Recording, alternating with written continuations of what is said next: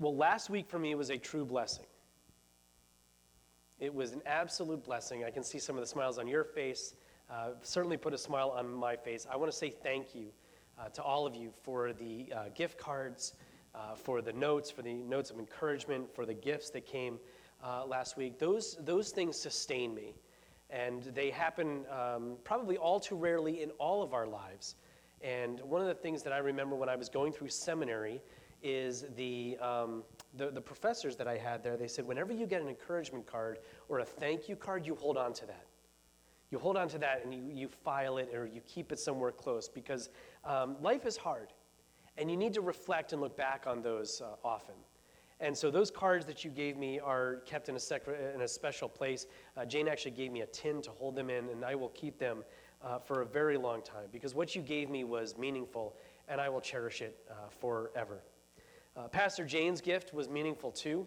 For those of you who are here, you know I felt very warm and cozy in my Eagles blanket that she wrapped me up in my easy chair that she let me sit in the front of the sanctuary, and I got to eat peanut butter cups during the worship service, so I was about as happy as you can be. It was a really nice way to do a Sunday morning, that's for sure. But Jane also gave me a special gift because her message was an introduction to us on the topic of money and stewardship, on Thanksgiving and this season that we're in of giving. As Jane said it, this is the traditional season of giving. And she said, no pastor likes to talk about money. And I think that's true. I don't like talking about money, but it's not because I'm uncomfortable talking about money. It's not because I don't know what to say about money.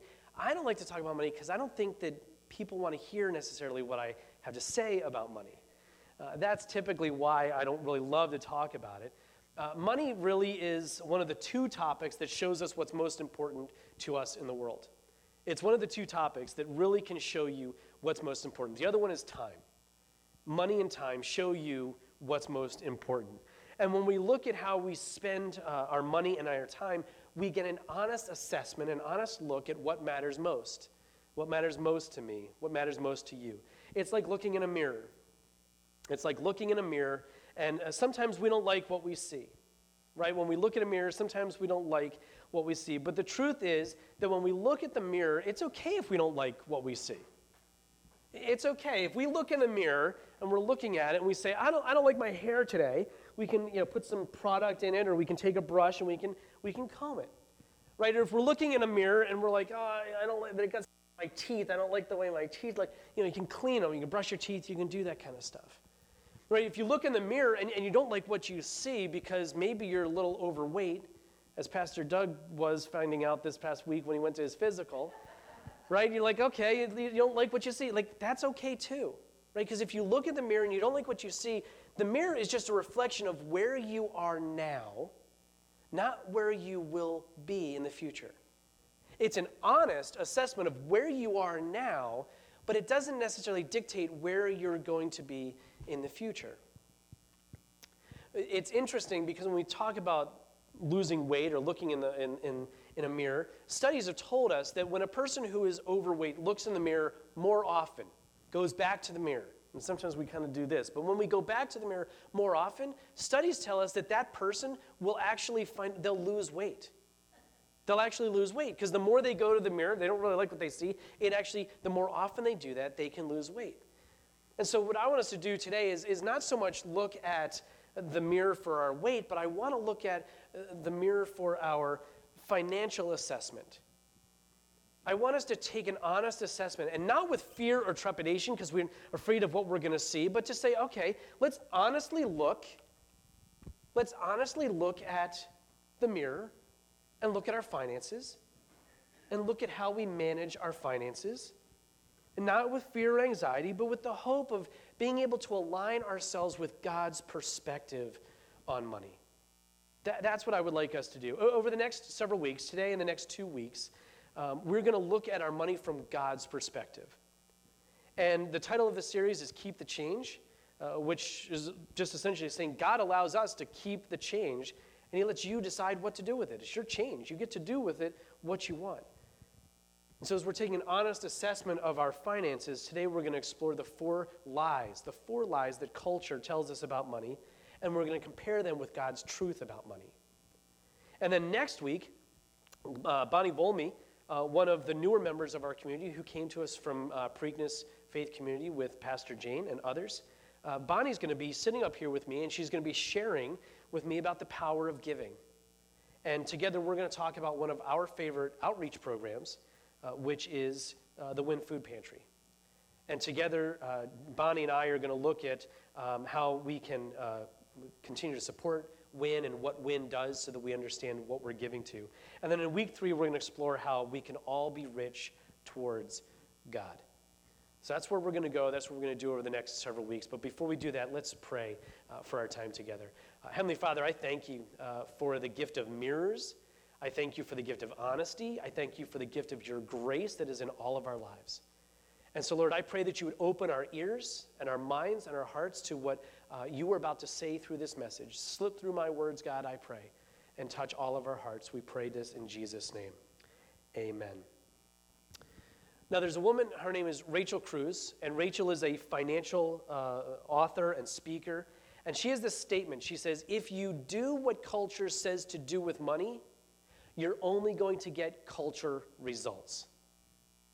If you do what culture says to do with money, you're only going to get culture results. It's not rocket science, right? It's like the old saying, if you put garbage in, you're going to get garbage out. When it comes to money, if we do what the culture tells us to do with money, we're not going to get God's best for us, because God's best and the culture's best are at odds. God's best and the culture's best are different. They're so different. They have different expectations. They have different results. They have different goals with respect to your money. The world has one way of looking at money, but God has a completely different way of looking at money. These perspectives are at odds with each other. And if you do what the world or the culture tells you to do with your money, you're going to get culture results. And these results are always going to be less than God's ideal, less than God's best for you. Now, when you look in the mirror and you see what you're looking at there, your financial mirror, you think about how you are currently managing your money, right? When you think about that, what do you see? What do you see when you look at your financial manager? When you hold on to your money, whatever it happens to be, where you hold on to your money, who else has their hands on that money with you? Because one of those two players has their hands on the money with you. Either it's culture or it's going to be God. Someone else has their hands on your money as you are managing it. Now, before we get to answering that question, because I want to just take a step back, because that might be a hard question to answer. I want to take a step back and ask ourselves, what is the world telling us about how to manage money? And what is God telling us about how to manage money? So before we answer who's touching that money with you, let's think about how these different players manage money. Here's the first statement that the culture makes about money and finances. Number one, you deserve it. You deserve it. It's yours. We live in a culture where our stuff owns us. Our stuff owns us. One of my kids' favorite childhood memories is traveling in the car. And we listen to this Christian radio show called Jungle Jam. And you can actually ask, if you want, you can ask Katie, Beth, or Abby. You can ask them all to sing you the theme song, and they will. Jungle Jam is one of our favorites. It's this radio show that taught lessons about faith in God. And in one of the stories, there's a character who sings a song, and he sings a song about having too much stuff. And I've even asked the kids, and I don't know, Abby might have left the building, so Katie might just be you, but it goes on like this. He says, it seems to me, the more you have, the more you have to take care of the things you have, right? That's the song. It seems to me that the more you have to take care of the things you have. And the moral of the story is we live in a culture where our stuff owns us. We're all living to take care of the things that we have. Now, please hear me. It's not bad to have nice things. It's not bad to have good things. Just don't let your stuff have you. Now, our problem, or at least one of them is we compare ourselves all the time. We compare ourselves, and when we compare ourselves, we're feeling inferior because we don't have what the Joneses have. You don't have what the Joneses have. But the truth is, the Joneses, 78% of the Joneses, they're broke. So you don't have what the Joneses have, but the Joneses don't have it either. But they look like they do. They look like they've got it all together. No one wins in the game of competition. Nobody wins. But the world tells you you deserve it. Just keep going. You have it already. You can't have it if you don't. Just go get it. And if you have it, then you're going to be happy. Then you're going to be happy. That's what the world tells you. You deserve it. But God has a different plan for our money. He tells us to combat our owning stuff and fight the comparison game with gratitude, with humility, and contentment. Contentment. Years ago, Pastor Rick Warren wrote a book called The Purpose-Driven Church, and he wrote another one called The Purpose-Driven Life. That book has now been rewritten to be called What on Earth Am I Here For? Millions of people have read this book, and in the book, Rick says that gratitude is not just for what God has given us. Gratitude is not just for what God has given to us, but it's for what God has entrusted to us. Not just for what he's given to us, but what he's entrusted to us. Everything belongs to God. Everything. It all belongs to him. Our passion, our work, our money, our talents, it's all God's. It all belongs to him. It's all his. And our job is to steward, to take care of, to watch over, to manage what we've been given for God. We are managers of God's resources. And in a heart filled with gratitude, there's no room for discontentment. If our heart is filled with gratitude, starting with an understanding that we're grateful to God, there's no room for discontentment. And humility, Rick goes on to say, humility is not thinking less of yourself, it's thinking of yourself less. That's what humility is. It's not thinking less of yourself, it's thinking of yourself less. Humility is thinking more of other people. When we're thinking of ourselves less, we are more likely to think about others, which leads us to giving to others more. God's a giver. He has given us everything. He has given us so much, and he has a plan for us to learn from him how to give and how to give to others. When we practice gratitude and humility, we will find that the natural byproduct of practicing gratitude and humility, gratitude and humility, gratitude and humility, the natural byproduct is being content with all that we have. When we are content, we are not comparing ourselves to others, and we're not chasing after more stuff that ultimately owns us.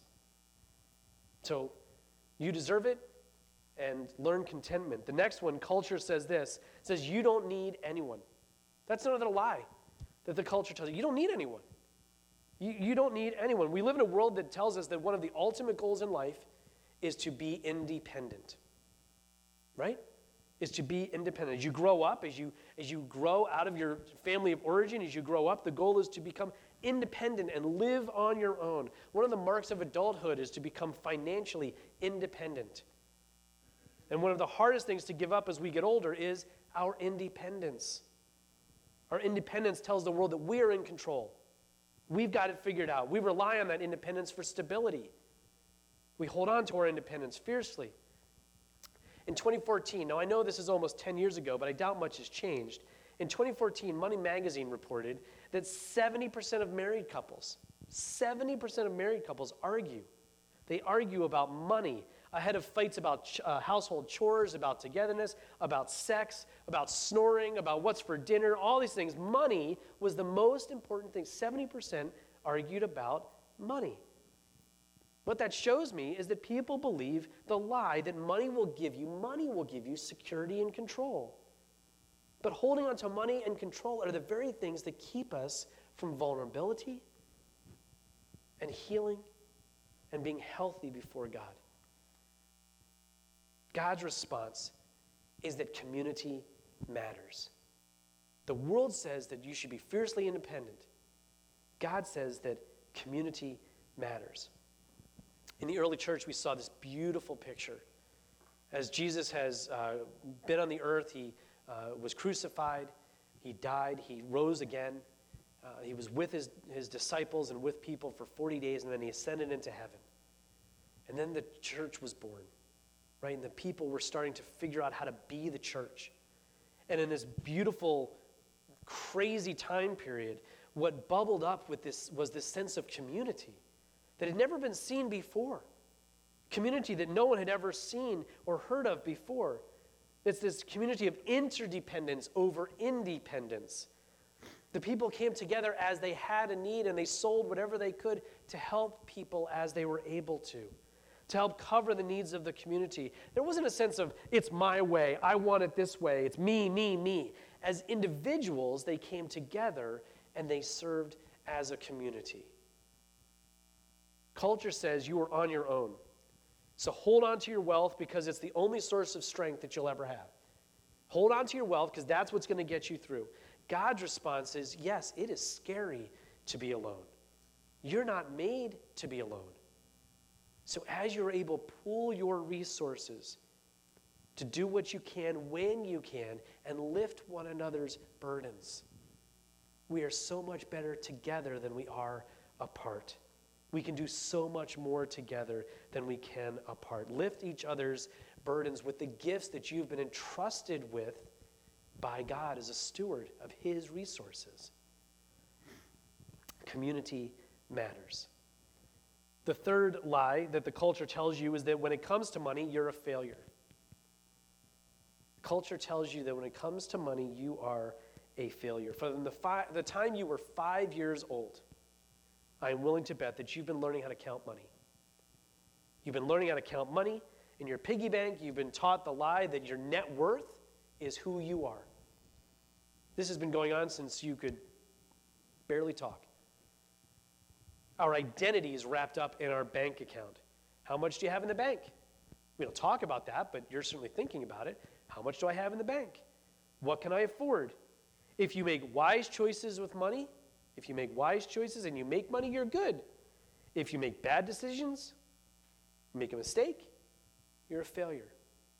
All based on money. We deal with money every day, every single one of us. We deal with money. No matter who you are, the reality is that you have made a mistake with money at some point in your life. You have, I have, we've all made mistakes with money. You've overspent, you've mismanaged, you've poorly traded, you've miscalculated. At some point in time in your life you have. And because money is trackable, because it's all about ones and zeros, having them in one column and not having them in another column, when you lose them, when you lose those numbers, you feel like a failure. But here's where God's gift of grace comes in. We have all made mistakes. And when mistakes are made, grace comes into play. That is the greatest gift that God offers. Money has one of the biggest holds on your heart. When you make a mistake, it hurts. It hurts. But God's biggest trump card on mistakes is grace. No one is righteous. No one. We all sin. We all make mistakes. We all turn away from God. We all make money an idol in our lives. We do that. And in those moments, instead of beating ourselves up when we've made mistakes, instead of beating ourselves up, God says, offer yourself grace. Offer yourself grace. God gives you grace, so look in the mirror. Don't see what the culture sees. Don't see what the culture sees, but see what God sees. You are not a failure. You are forgiven. You are forgiven. Culture bombards you. Culture bombards you. It tells you you deserve it. You don't need anyone. You are a failure. These are the things that the culture says. The fourth lie that the world will tell you is YOLO. You only live once. That's the fourth lie. You only live once. That's what they're going to tell you. So do what you want. Do it now before it's all gone, before you're gone, right? You only live once, so spend it. You only get 70, maybe 100 years on this rock that's spinning through the earth, spinning through space. You might as well do what you like, because nothing else matters after you're gone. That's the world's perspective on, culture's perspective on money. But God has never had a YOLO plan for us. Look at Proverbs 13:22. It says this, "Good people leave an inheritance to their grandchildren, but the sinner's wealth passes to the godly." Good people leave an inheritance to their grandchildren. A YOLO culture tells you, do what you want with your money, it's yours, spend it now however you want. But what God says, his message to us, is that how you handle your money today will outlast you. How you handle your money today will outlast you. You have a chance in this life to pass on your wealth to someone else. But not just your money.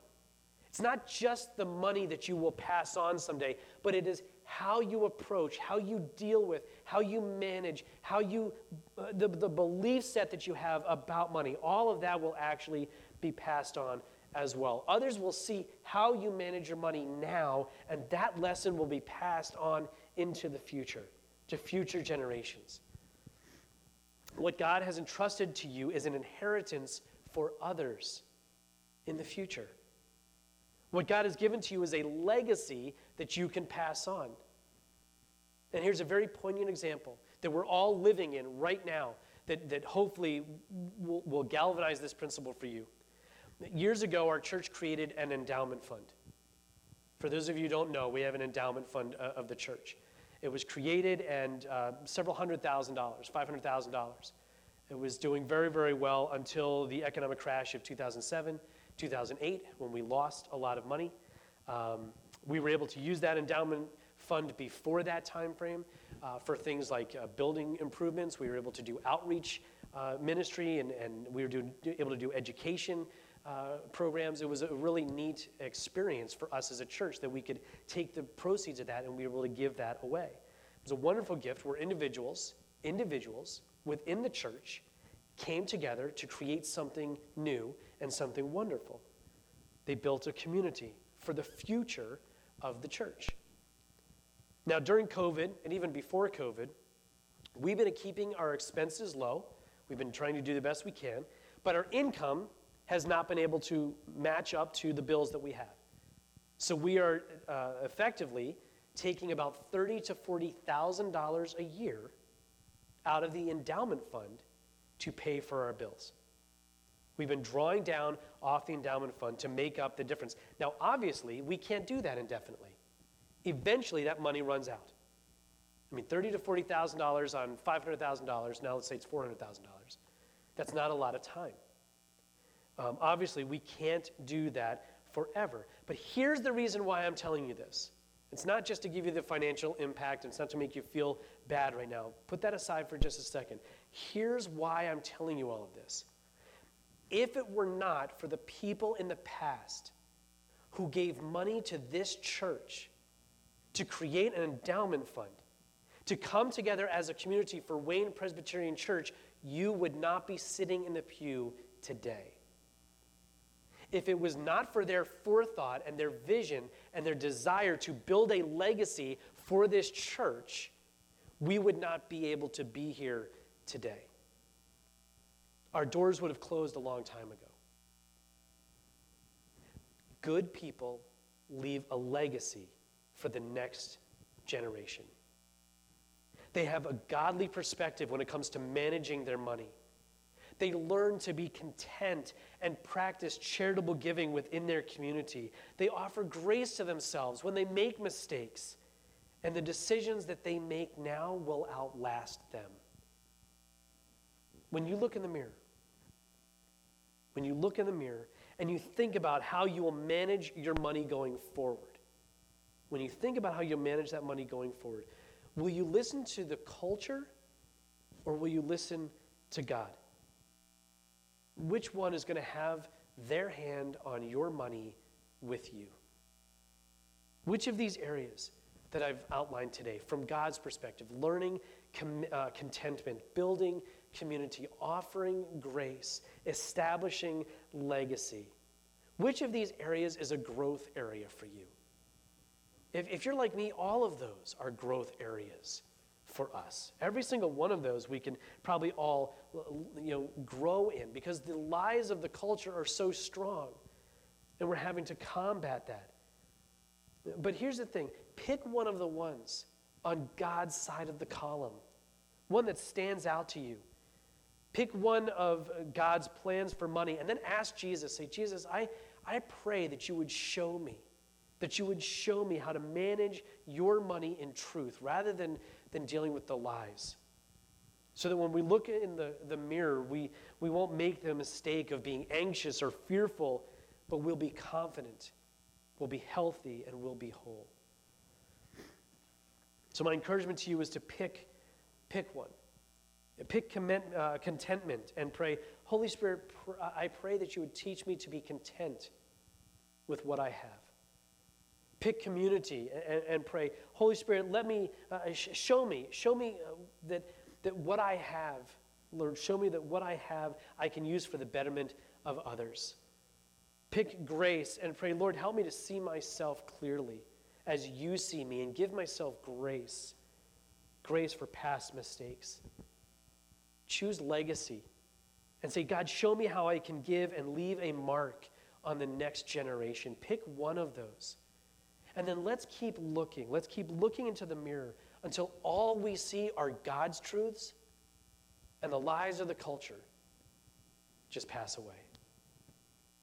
Amen. Let's pray. God, I thank you for your words to us. I thank you for the truths that come to us from Scripture, and how, Lord, as we memorize Scripture and as we hold on to your good word, Lord, we are able to combat the lies of the culture and those things that would seem to undo us. And so, God, I pray that every single one of us today would walk away today with some kind of an action plan of learning how we can be drawing closer to you, holding closer to the truths that you say. As we deal with our money, as we look at ourselves in the mirror, Lord, we will offer ourselves to you. We pray this today in Jesus' name. Amen.